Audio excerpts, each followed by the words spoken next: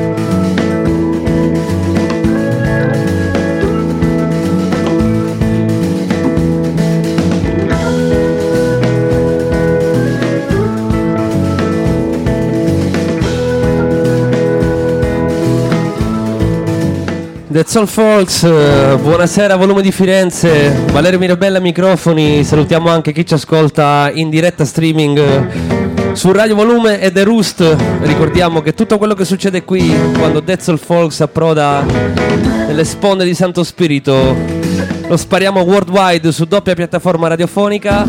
Quinto anno che stiamo qui nelle nostre scorribande radiofoniche anche al Volume di Firenze. In verità veniamo da un'esperienza bellissima vissuta ieri sera in quel di Terranuova Bracciolini in provincia di Arezzo, perché pure dall'anno scorso That's all, folks tocca anche Arezzo. Al quasi quasi social caffè abbiamo invitato una crew, un collettivo hip hop che risponde al nome di Black Rock. Sono venuti Lango e Claudio VVS, ci siamo molto divertiti. Devo dire che queste trasferte toscane mi scaldano tantissimo, mi scalda il pubblico che è qui al Volume stasera per ascoltare qualcosa decisamente più folk, come si dice, diciamo, alle origini di questo programma, che poi chiaramente si trasforma e prende anche progetti hip hop per presentarli in modo folk. Ieri abbiamo scherzato moltissimo sulla forma folk rap, mentre la sede del nostro pianista va giù dal palco quasi da sola. Dicevo, puntata decisamente più folk, decisamente più legata allo stile songwriting nazionale. Arriva Luca Floridi ai nostri microfoni e alle prese con una ipotetica fan, chi lo sa. Occupa la sedia che è sicuramente meglio. Un'ora da passare in compagnia, mettetevi comodi, ci sarà della bellissima musica dal vivo, c'è un album in uscita a breve, fra qualche mese esce quello che a tutti gli effetti l'esordio di Floridi, si chiama Maestro Zen.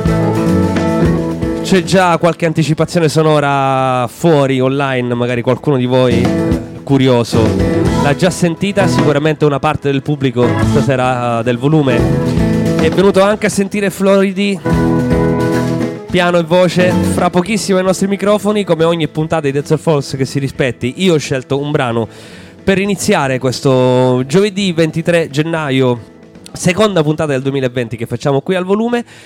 Loro si fanno chiamare Bonnie Light Horseman, è una sorta di folk supergroup. C'è Eric D. Johnson di Fruit Bats, c'è Anais Mitchell, ci sono molte voci del folk americano contemporaneo. Questa è Deep in Love e poi Floridi.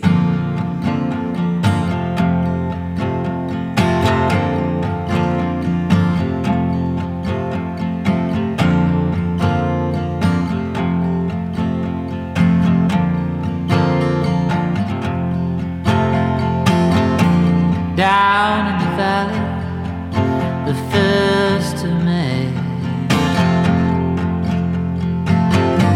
gathering flowers, both fresh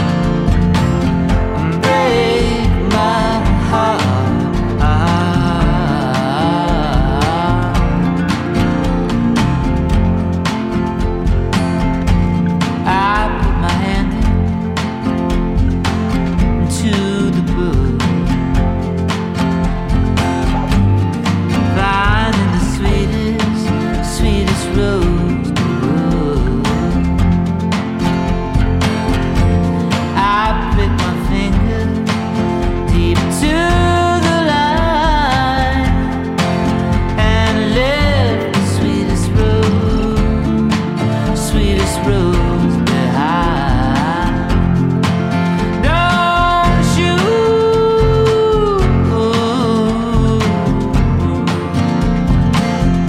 break my heart.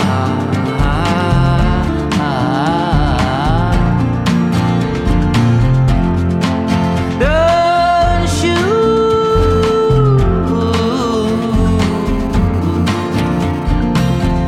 break my heart.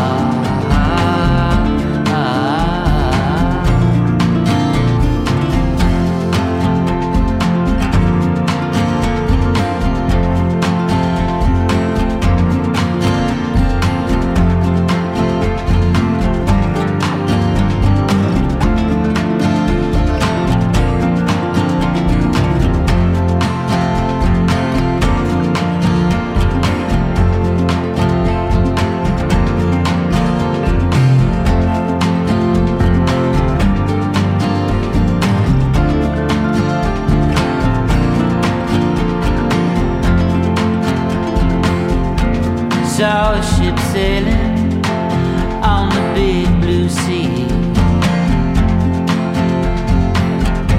She sailed as deep as she could be, but not so deeply in love as I am.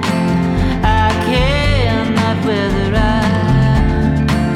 I sink or swim. Don't you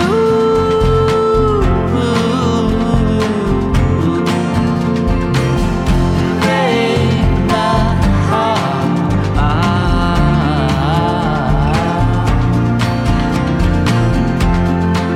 Don't you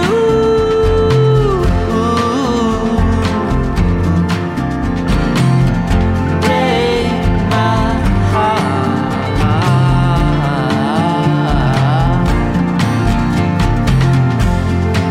Don't you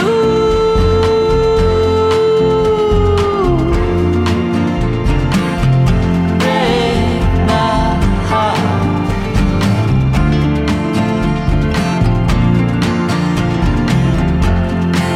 Don't you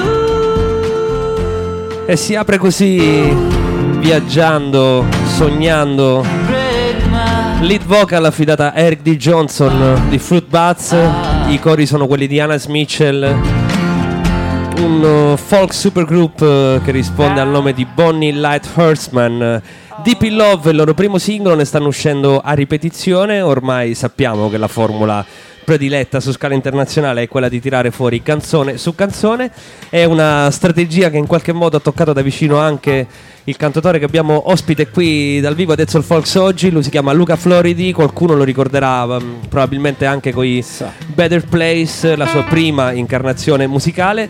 Da qualche anno nel lavoro su suo disco d'esordio da solista, ha una band al completo qui che fa parte del pubblico del volume, che salutiamo in apertura. Ringraziamo ovviamente anche Neri Brunacci per l'ospitalità meravigliosa che abbiamo qui al volume, il suo prode assistente Davide e tutto lo staff, e anche due dei nostri pusher musicali preferiti di Bass Supreme che abbiamo qui davanti e che ci hanno fatto scoprire Luca Floridi stasera, cioè Andrea e Leo. Ciao ragazzi, bentornati. È molto tempo che non vi vedevo lì attaccati alla colonna, mi emoziono sempre quando ci siete anche voi qui dal vivo.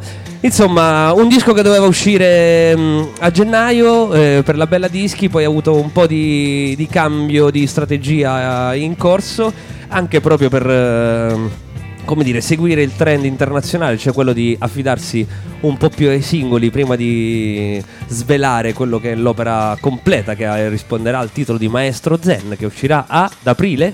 No, Maestro Zen ancora per no. Ora solo singolo. Ho solo album ancora ad avvenire, va bene. Ci racconta, grazie per questa tua piccola manifestazione in voce. Intanto ciao, però ciao ciao Luca, ciao, benvenuto. Mi piacerebbe prima di tutto sentirti cantare e poi ci facciamo una chiacchiera. Vai. Floridi dal vivo a Dead Soul Folks.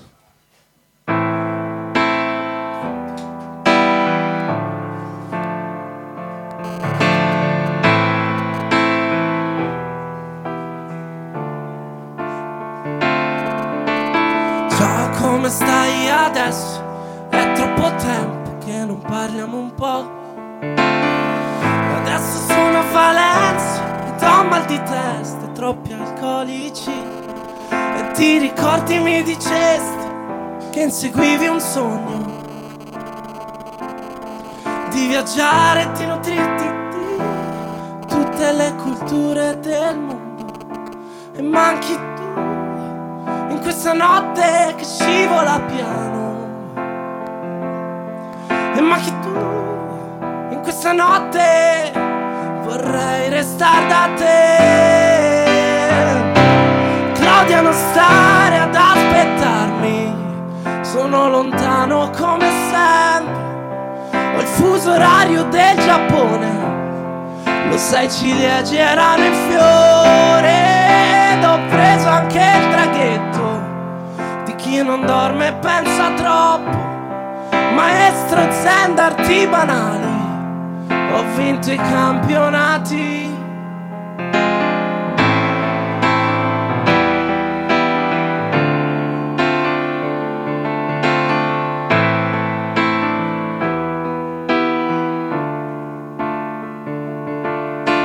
Ciao, come stai adesso? Sono lo stesso che hai incontrato in metro. Adesso sono a Bologna, mi accompagna la pioggia, mi riparo tra i portici. E ti ricordi mi dicesti quella notte al mare, solo con te potrei toccare il fondo, andare a fondo e resuscitare. E manchi tu in questa notte fredda da TV coperta. Vorrei poterti dire lascia la porta aperta. Claudia, non stare ad aspettarmi, sono lontano come sempre.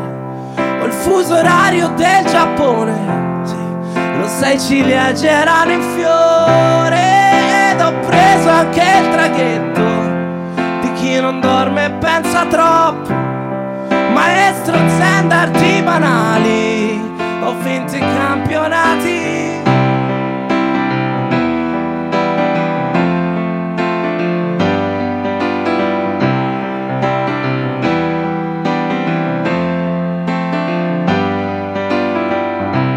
Claudia, non stare ad aspettarmi, sono lontano come sempre. Ho il fuso orario del Giappone, lo sai, ciliegie erano in fiore. Ed ho preso anche il traghetto di chi non dorme e pensa troppo. Maestro zen d'arti banali, ho vinto i campionati.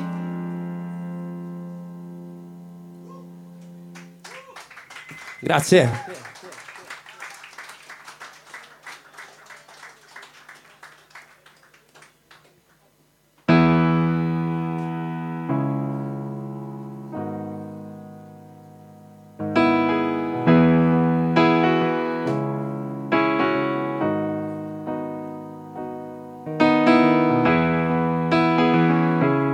Se qualcuno la sa questa, sarebbe bello cantarla insieme.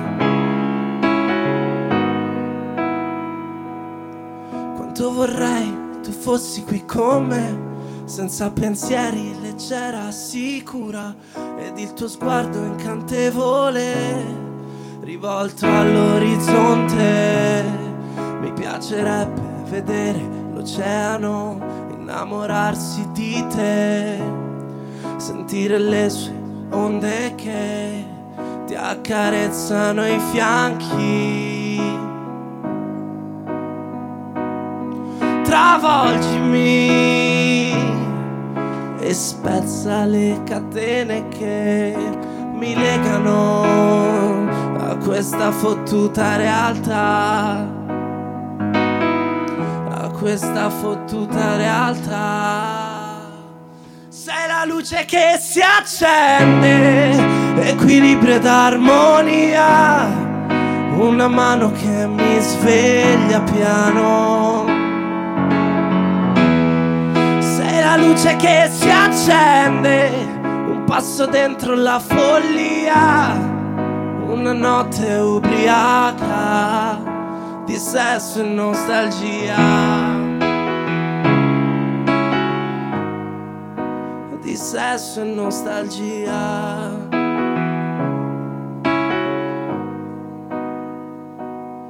Quanto vorrei tu fossi qui con me in questa notte fino a farmi male.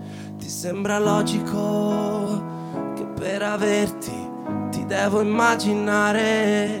Mi piacerebbe vedere l'oceano bagnarsi di te, sentire le sue onde che ti accarezzano i fianchi. Sei la luce che si accende, equilibrio ed armonia, una mano che mi sveglia piano. Sei la luce che si accende, un passo dentro la follia, una notte ubriaca di sesso e nostalgia, di sesso e nostalgia, di sesso e nostalgia.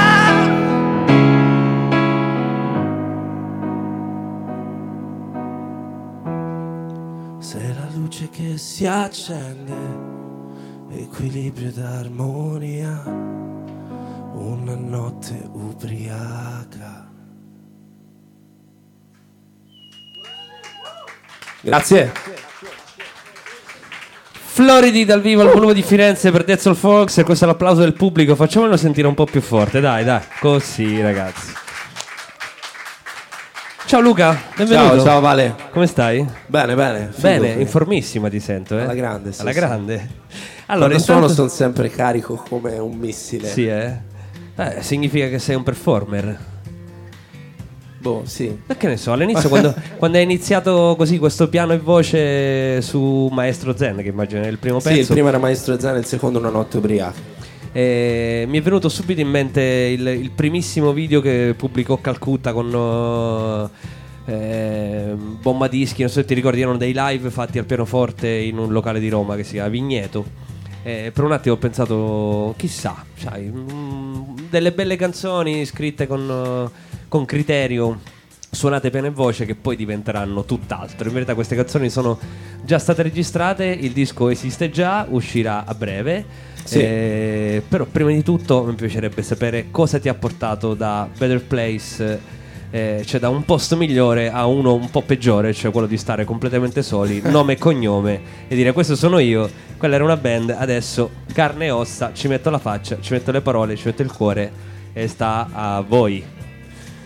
Diciamo che in realtà, forse anche maturando, no? Col tempo, con l'età, ho imparato veramente a star bene da solo, che forse Sì, è anche una cosa importante, no? Quando stai bene, secondo me, quando stai bene da solo si riesce a star bene anche con gli altri, perché riesci ad avere una serenità, no? Interiore. Assolutamente, E sembra facile dirlo, è come bisogna amare se stessi per amare gli altri. È molto complicato in realtà, perché il percorso prevede sicuramente dei momenti dove stai di merda a dei livelli estremi, però scopri anche te stesso, scopri delle parti del tuo carattere che non vanno, delle parti da migliorare, e questo ti aiuta poi a capire dove vuoi puntare, no? Qual è il tuo obiettivo. E per me, diciamo che la musica è sempre stata al centro, e quindi non volevo mollare, ho qualcosa da dire, e quindi scrivo, lo metto in musica, e mi reputo fortunato per aver trovato una realtà come La Bella, che è l'etichetta che ti ha accolto. Sì, che mi ha accolto, e sono entrato in una famiglia. Questo è importante. Beh, non è facile sentire artisti che dichiarano un'appartenenza a un'etichetta, così come lo stai facendo tu all'inizio, parlare subito di famiglia. Oggi un po' questo mondo delle etichette sembra una chimera, ce n'è poche, quelle indie sono diventate molto potenti, si pensa sempre, c'è un po' questa chimera della bomba, io dico no, come se da un momento all'altro si possa esplodere. è che se non succede quello, in verità poi potrebbe non esserci il cammino. A te mi sembri bello piazzato coi piedi a terra comunque, appena trentenne posso rivelare la tua età. Sì. No, ma diciamo che sono un gran sognatore, non è che... Però allo stesso tempo ho i piedi ben piantati al suolo, e questo da una parte mi aiuta, dall'altra è un limite, no? Con te stesso, perché c'hai una corda, però ecco, credo che bisogna portare avanti i lavori in questo modo, piano piano, senza sperare nella bomba, perché poi... No, certo, no. In magari... verità volevo che mi rispondessi così, per questo ti ho fatto questa domanda. Poi ripenso che magari i grandi del passato, no, avevano bisogno di tempo. Certo, e questo, anzi, insomma... facevano 1, 2, 3 album che non andavano bene e continuavano per la loro strada. Poi album riscoperti 20 anni dopo, considerati grandi capolavori. Non per paragonarsi ai grandi del tempo, assolutamente. Perché no? Però diciamo sono un punto di riferimento, no? Per gli ascolti, per tante cose, e pensare che un artista incredibile come Lucio Dalla ci abbia messo davvero magari 3, 4, 5 album per affermarsi, o prima di cominciare a pensare di poter scrivere lui le canzoni. Esatto, insomma, un attimo ti riporta con i piedi per terra. Take it easy Esatto. della serie. Vabbè, questo pizzico di delay che è rimasto nella tua voce non lo toccherei, però sdoppia un po' la tua persona, ne sentiamo 3-4 di Luca. A me piace, non so, ce lo teniamo il delay, che dite? Sì.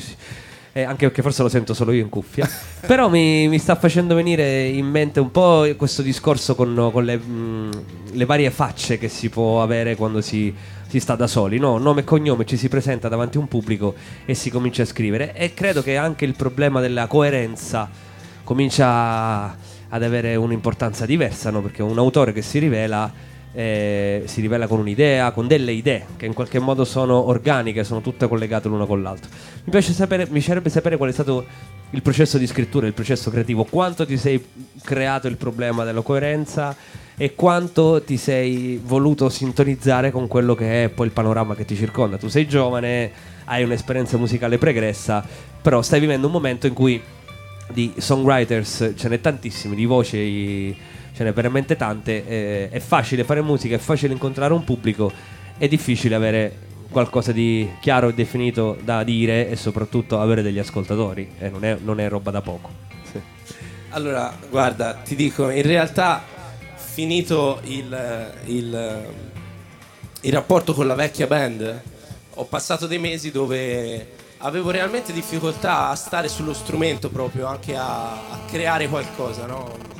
Non so quante... Tu parti sempre dal piano, comunque il tuo strumento l'hai studiato. Esattamente, arrivo lì perché praticamente io ho studiato pianoforte, ho scritto sempre musica e parole insieme.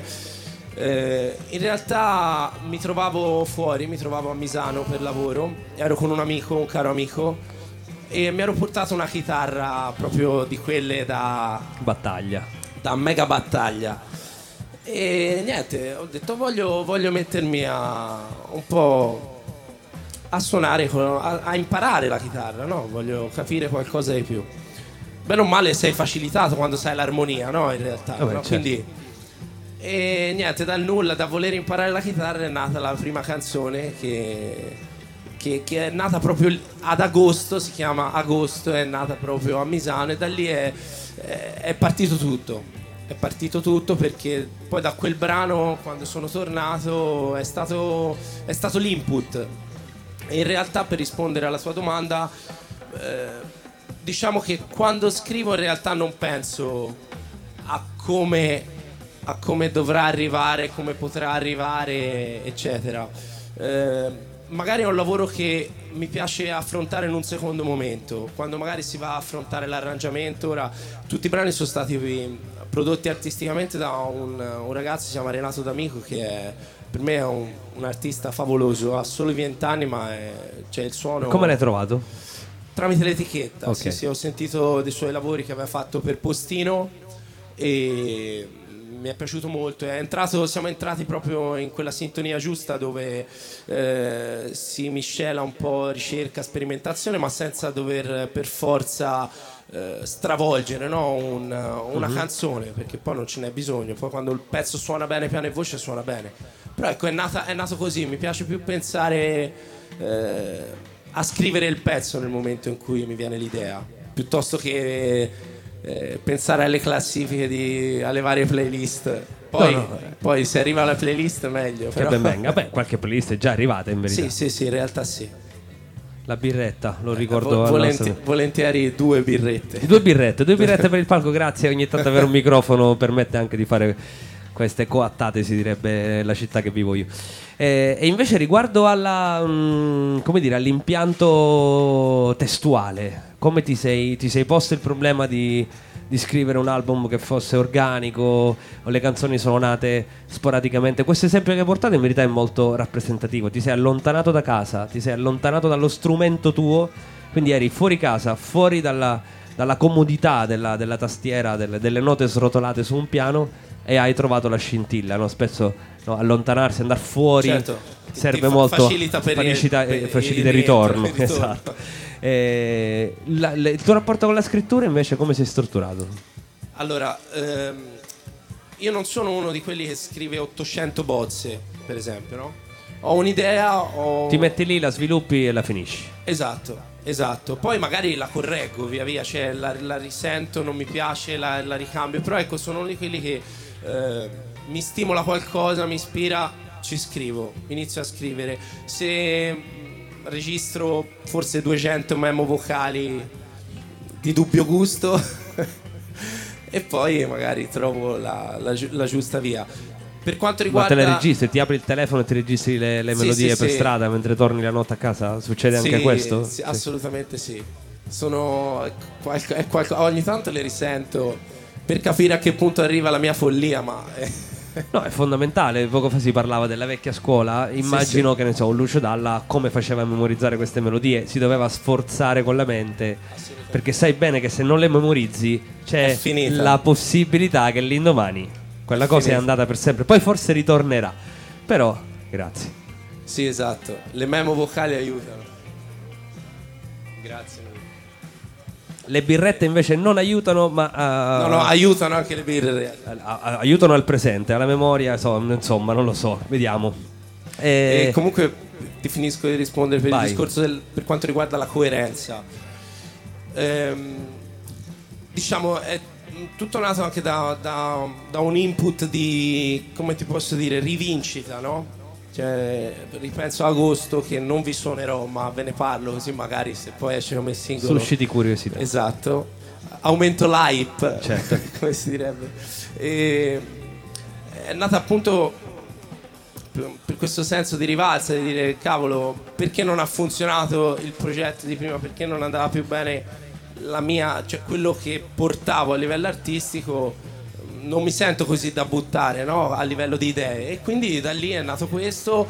E poi si è mischiato un po' a tanti aspetti del mio carattere, come il distacco, la lontananza, la malinconia, che un po' fanno parte di me.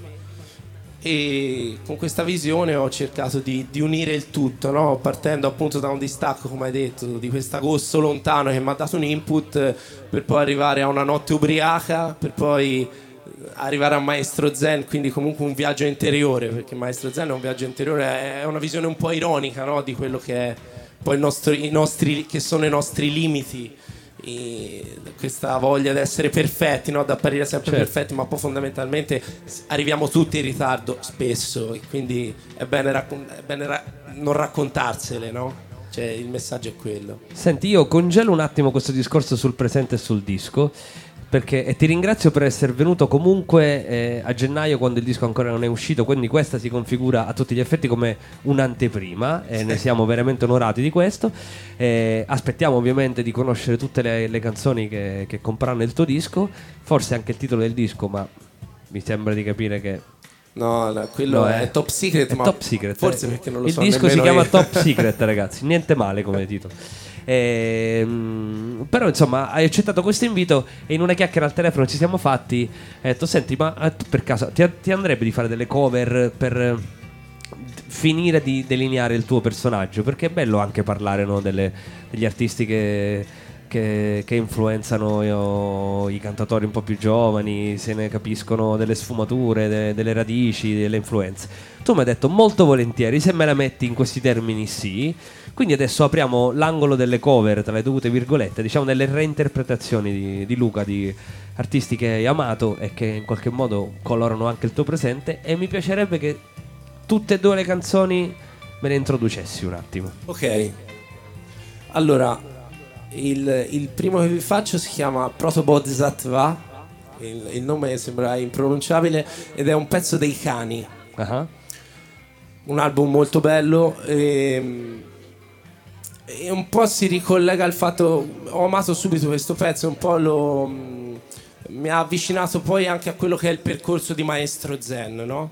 Perché in questa canzone Contessa analizza un po' il discorso del Bodhisattva, no? Che è comunque il percorso che viene fatto nelle culture asiatiche per arrivare a essere diciamo l'essere puro, no? Quindi è un percorso fatto di sacrifici, dedizione. Che non è l'obiettivo ma è il percorso, come lo Zen. Esatto, esattamente, no? E quindi lui analizza in questo modo, lui invece la canzone la chiama Proto Bodhisattva, cioè proprio l'opposto, no? Sì, esatto. Quello che è poi, diciamo, in grandi linee la cultura occidentale. Si ricerca questa perfezione ma non siamo capaci di raggiungerla, di poterla raggiungere, perché fondamentalmente abbiamo troppi stimoli paralleli, siamo fallimentari a livello però è anche il nostro, tutti i sensi, è anche il nostro bello, no? È anche il bello dell'essere umano, e quindi il pezzo è molto figo, c'ha un sacco di synth, io trovo i Cani all'avanguardia a livello di indie, no? L'ha detto anche Willy Peyote, dice i Cani hanno creato l'indie, ora tutti fanno l'indie da cani. Sì. In effetti tutti torti. Va bene, allora mi fermerei così, ci ascoltiamo questa tua interpretazione e poi dopo mi presenti l'altra.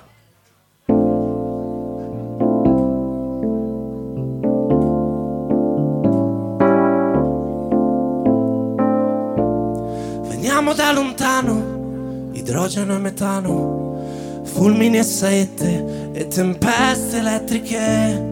Veniamo da pozzanghere di brodo primordiale, di acqua e di ammoniaca, nucleotidi e DNA.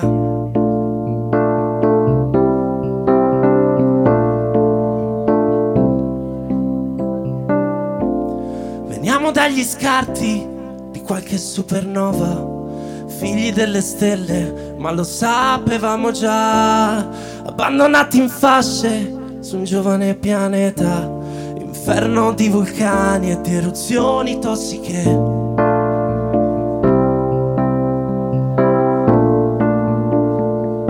Siamo un animale strano, la scimmia vestiva, carnivoro vegano, vuoi il fumo, la coca. Siamo un animale strano che piega le dita, Protobodhisattva, vuoi il culo, la figa.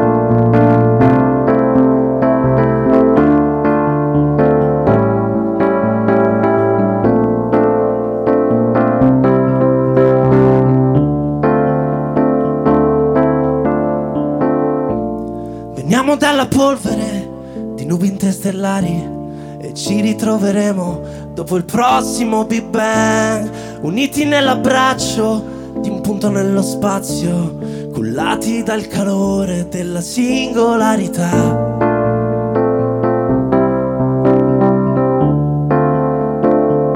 Siamo un animale strano, la scimmia vestiva, carnivoro vegano, vuoi il fumo, la coca. Siamo un animale strano che piega le dita, Protobodhisattva, vuoi il culo, la figa.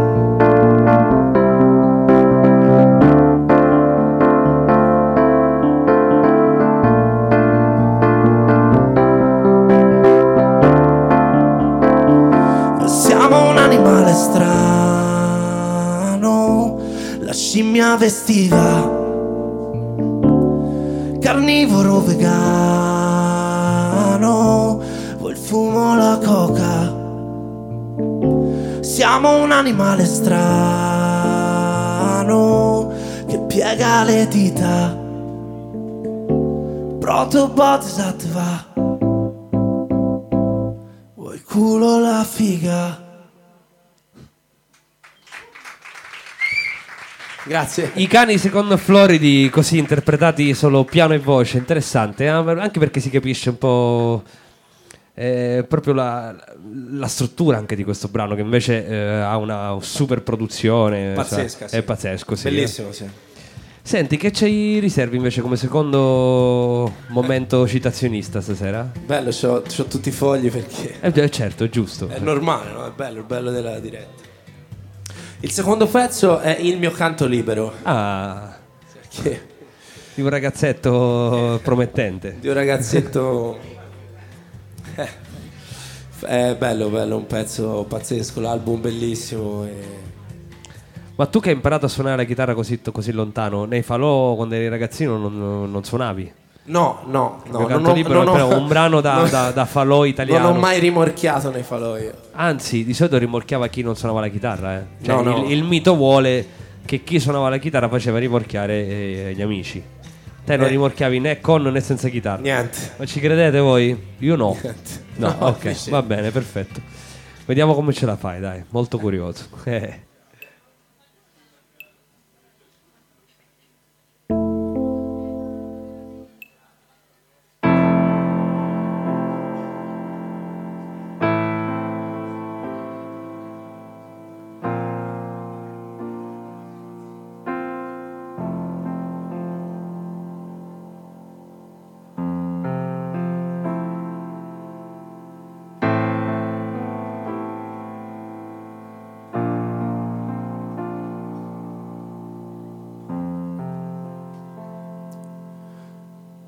In un mondo che non ci vuole più,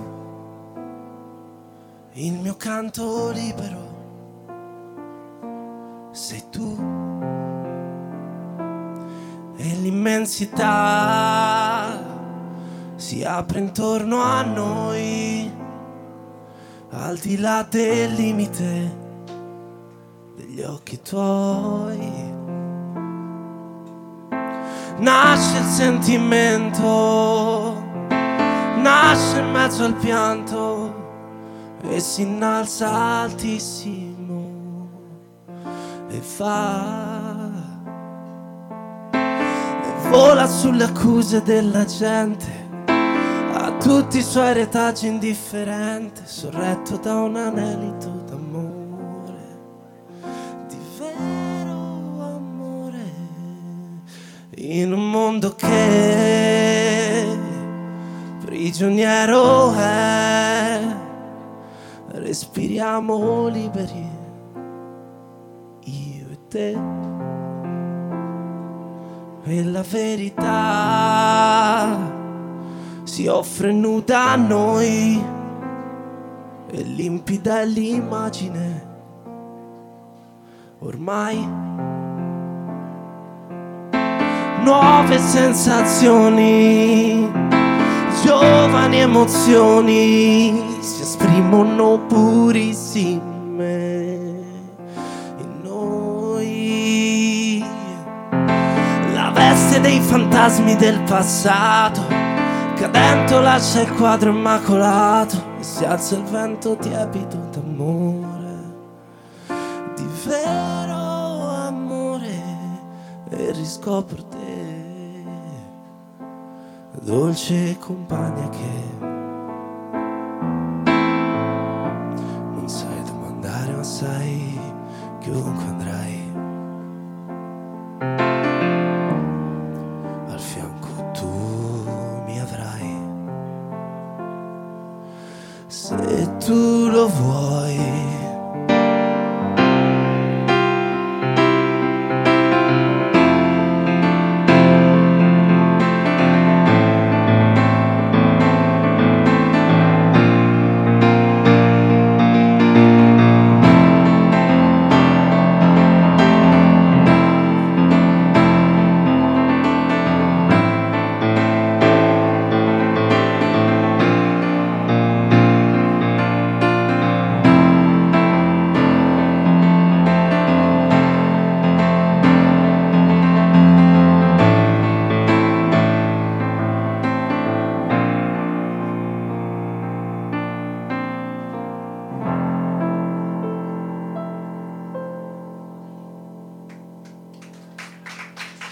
Grazie. Il mio canto libero, grazie per questo regalo, per questa sfida. Te la sei cavata alla grande, direi. Sei contento? Grazie, ti ringrazio. Mi piacerebbe sapere cosa hai provato a buttare giù questa canzone. Cioè, quando ti metti di fronte questo tipo di opere, ne capisci veramente la struttura musicale, la struttura interna del testo, le parole. Cioè, è un brano che quando senti così piano e voce, quando te lo vai a lavorare, immagino che ne cogli proprio un valore sono profondo. scosso adesso, no? Quindi ti puoi immaginare. È un brano forte, bello, intenso. E secondo me, per rifare una cover, no? E farla propria, devi partire dal presupposto che chi l'ha fatta è qua su, te sei a terra e devi emozionarti, no? Ti deve dare quel qualcosa, no? Perché poi è l'ascolto che fai del pezzo, no? Certo. Cioè, se ascolti il pezzo ti commuovi e quando la suoni devi riprovare la stessa sensazione, secondo me, per rifare una cover. Vabbè, che detto così è facile, poi fare il mio canto libero non è da tutti comunque, perché hai voglia di emozionarti, però ci vogliono anche delle doti, perché sono brani complessi, sia in termini proprio di portata, di significato, perché questa roba va in qualche modo rivissuta, no? per restituirla, poi anche musicalmente, cioè ascoltare Battisti oggi è sorprendente. Parlando di maestri, visto che te sei giovane, però comunque ti sei formato con i grandi nomi della canzone italiana. Sì, assolutamente. Quando li hai incontrati questi nomi, come li hai incontrati? Ma li ho incontrati da piccolissimo, da piccolo. Perché suonavano i dischi in casa? Sì, assolutamente sì. Che si suonava? I miei sono due grandi appassionati di musica, soprattutto mia mamma. E, cioè, per farti capire l'entità, per Natale si regalavano dischi dall'America, ordinavano 50-60 dischi di cose che magari ancora dovevano arrivare qui e niente, quindi vinili, dischi, tanta roba. Beh sì, c'era il cosiddetto disco di importazione. Quando io da ragazzino andavo ai negozi di dischi, qualcuno più grandicello qua se lo ricorderà, c'era la sezione di dischi di importazione che spesso non erano neanche troppo catalogati, cioè venivano buttati lì, dischi americani, fai tu, te li ascolti se li vuoi. Ai miei tempi c'erano i singoli, quelli 12 pollici che suonavano molto disco, però insomma tante belle canzoni. E invece come panorama internazionale ci sono dei cantautori inglesi, americani che ti hanno formato quanto quelli italiani, o la tua è una devozione soprattutto alla canzone italiana? No, allora, ho una devozione al cantautorato italiano altissima, però ammiro tantissimo i Beatles, cioè per me rappresentano delle divinità intoccabili nel mondo della musica. Poi ho apprezzato col tempo, ho apprezzato tanto anche tutto quello che riguarda il movimento post-rock, gli Smiths, Cure, li ho ascoltati tantissimo, ma in realtà un po' di tutto, ascolto il rock, mi fanno impazzire alcuni artisti rock, Foo Fighters, Guns N' Roses, cioè nel senso ascolto tantissimo. Per esempio un artista che ho consumato è John Mayer. Dai, vabbè. John Mayer l'ho consumato e appunto è uno di quei dischi. Per esempio in Italia John Mayer, io avevo 2002-2003, ero giovanissimo, avevo 13-14 anni e dicevo ai miei amici: ho sentito quest'artista pazzesco John Mayer, non lo conosceva nessuno. Ma chi è? Sì, ma in America era già una celebrità. Sì, era già una mina incredibile, perché era talmente forte che una mina. Bastava mettere le mani sulla chitarra e iniziare a cantare per paralizzare l'audience. Assolutamente sì. Io ho avuto la fortuna di conoscere una persona che ha studiato insieme a lui e mi ha confermato che da quando ha iniziato il suo percorso di studi comunque era il pupillo di tutti, perché era abbastanza mostruoso. Assolutamente. Senti, invece, visto che chiudiamo, diciamo, la parentesi legata alla musica altrui, visto che adesso stanno andando anche di grande moda i featuring, no? Le collaborazioni, ci sono artisti come non so, Giovanni Truppi che tira fuori un EP pieno di collaborazioni col mondo dell'indie, ci sono anche nomi un po' più di vecchia scuola come Vinicio Capostella che si confrontano con delle nuove leve, ci sono anche grandi artisti già consolidati che magari cercano di unire i pubblici per cercare di avere un po' più spazio su Spotify, sai, un po' sono strategie discografiche, un po' sono velleità artistiche. Se tu dovessi chiedere di sognare qui insieme a noi e dire Floridi vorrebbe duettare con un featuring, con chi lo faresti oggi? Esce il disco, poi scegli un brano da duettare insieme a qualcuno. Chi prenderesti? O uno o due? Non sai, se Allora, ti va, come, no, volentieri. magari si realizza, No, sai. Poi ci andiamo a riascoltare questo podcast, dice, hai visto il Mirabella? No, è che in realtà magari sono un po' distanti dalla mia musica, ma comunque hai nominato Truppi e ha fatto un featuring con Niccolò Fabi, no? Uh-huh. Insomma, fare un featuring con Niccolò mi piacerebbe tantissimo. Mi sembrava Truppi, mi sembrava un po' inusueto, però Niccolò Fabi invece. Sì, anche se apprezzo molto Giovanni Truppi e tra l'altro l'ultimo lavoro è molto bello. E un altro, vabbè, sono indeciso fra Riccardo Sinigaglia e Brunori. Ok. Perché, vabbè, ti ho nominato i tre che per me hanno fatto... Beh, due di grande scuola romana, per quanto molto diversi, Sinigaglia e Fabi. E ti ho nominato questi tre perché fondamentalmente per il mio gusto hanno fatto i tre album più belli forse degli ultimi 15 anni in Italia. Tutti e tre. L'ultimo di Sinigaglia è molto bello, è molto bello. E quello di Brunori a casa tutto bene, è ancora più bello dell'ultimo. Senti, e infine vorrei che mi parlassi di questa bella gente che ti ha accompagnato qui, che è la tua band, perché questo è un disco molto suonato, noi ne stiamo sentendo qui un estratto, in verità c'è una produzione, c'è una band che suona e c'è un live in allestimento, quindi si presuppone che questo disco sia anche poi accompagnato da un tour.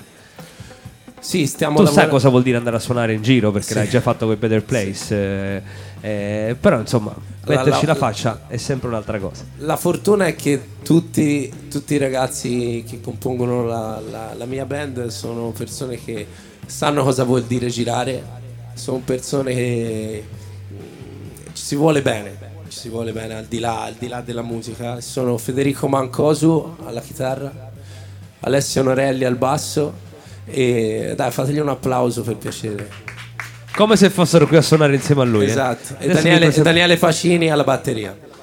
E ci siamo trovati, avevamo io il mio progetto, loro il loro, e ci siamo trovati. Sono quegli incontri che scattano. E invece il live come ce lo immaginiamo? Con che tipo di sonorità? Giusto un piccolo spoiler su questo, visto che siete proprio in fase di allestimento, state facendo le prove, cercando di capire come portarlo dal vivo. Senti, che non è facile. La mia idea è quella di cercare di portare le sonorità dell'album il più possibile, perché fondamentalmente secondo me abbiamo fatto un lavorone a livello di suoni. C'è un'identità sonora che è un po' diversa da un pochino quello che va di moda, no? Tra virgolette. Quindi io ne vado orgoglioso di questa cosa e quindi voglio riportarlo quel suono live. È chiaro che dovremmo fare uso di un po' di sequenze, però vogliamo limitarle, perché anche lì comunque siamo tutte persone che sanno stare su un palco e suonano da tanto e quindi hanno voglia anche di suonare, no? Sì. Certo. Star fermi su un palco per mandare una base ci piace relativamente poco, quindi l'idea è quella. Poi non vi spoilerò altro, venite live. No, vabbè, però già questo dire, come dire, provare a far somigliare quanto più possibile il live al disco è già un proposito. Poi assolutamente sì. Chiaramente il live si affina quando incontra il pubblico, perché ha voglia a provarlo. Poi quello è poco ma sicuro. Ovviamente io vi auguro di girare tantissimo. Aspetto che il disco esca per capire, come dire, l'aspetto più organico e quella coerenza di cui si parlava in apertura. Ci saranno altri singoli in uscita? Sì. Singoli, video?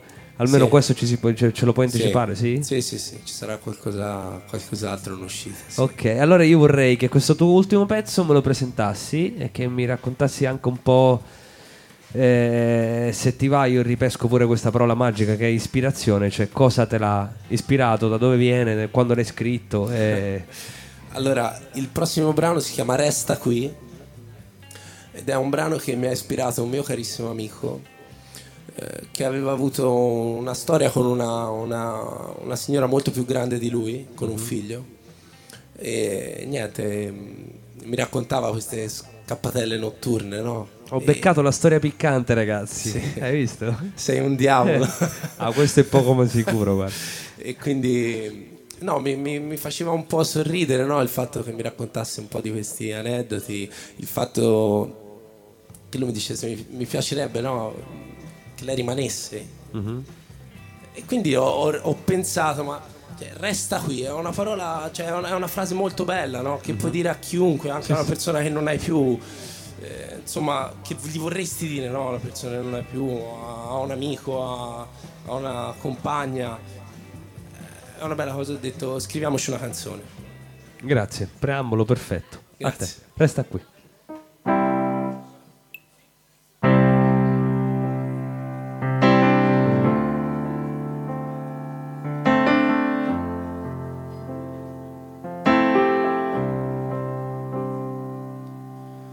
Resta qui ad assaporare il tempo che vola via e dimmi se è stato solo un altro amplesso, un'altra botta e via. Lo avevamo giurato che sarebbe bastata un'altra volta e un'altra volta sola, non lo è mai. Così ritrovo i tuoi capelli sul mio letto e il tuo profumo lo respiro ancora. Ma tu resta qui.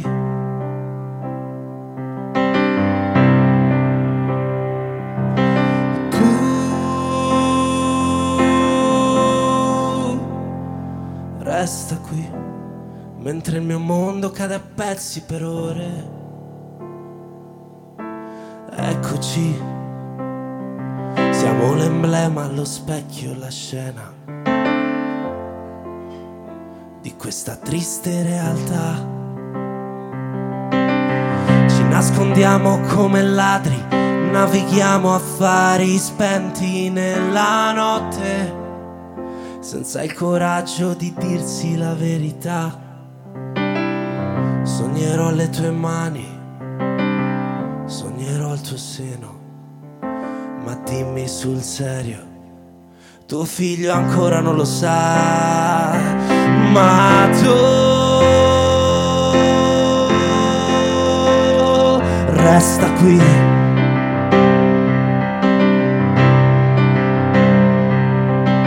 Tu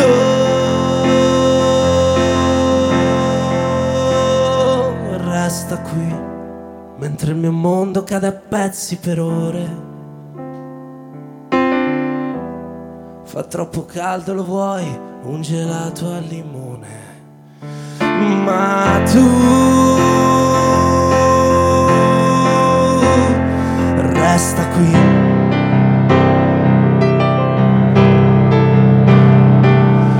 Tu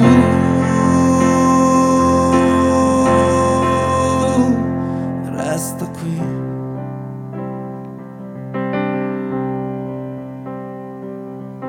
Mi sentirò un po' stupido, sarà il mio tasso alcolico, ma se non resti qui io vomito.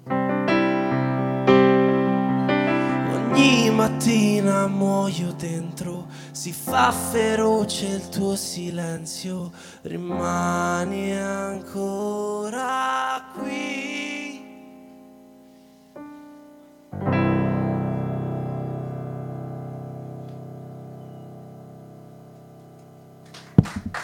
Grazie.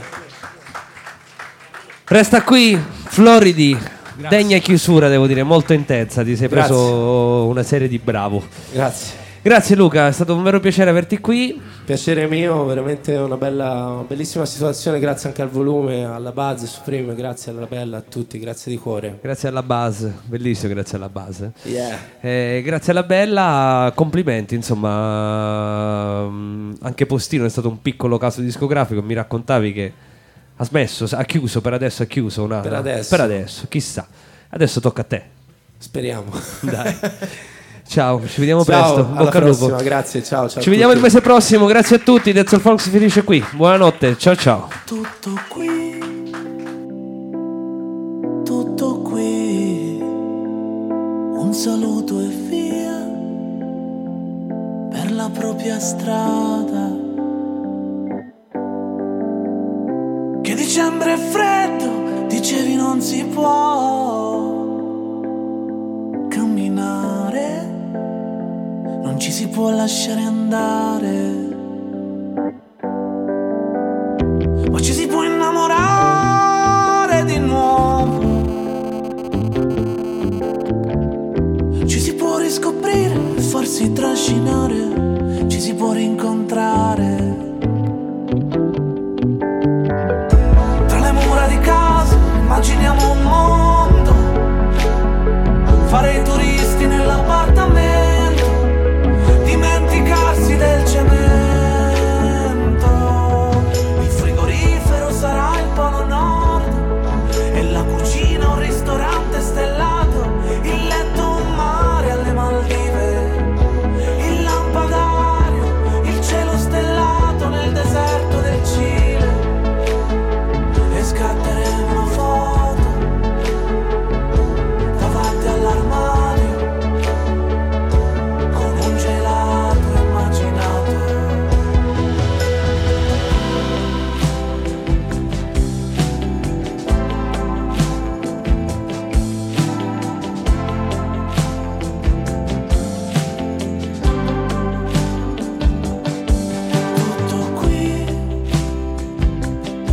Tutto qui, non ci vuole poi molto ad inventarsi un mondo, perché tutti hanno bisogno di riscoprire qualcosa, di fuggire alla monotonia, alla malinconia, per innamorarsi di nuovo, delle cose banali, delle cose normali, dei giorni futuri. Tra le mura di casa immaginiamo un mondo, fare i turisti nell'appartamento, dimenticarsi del cemento.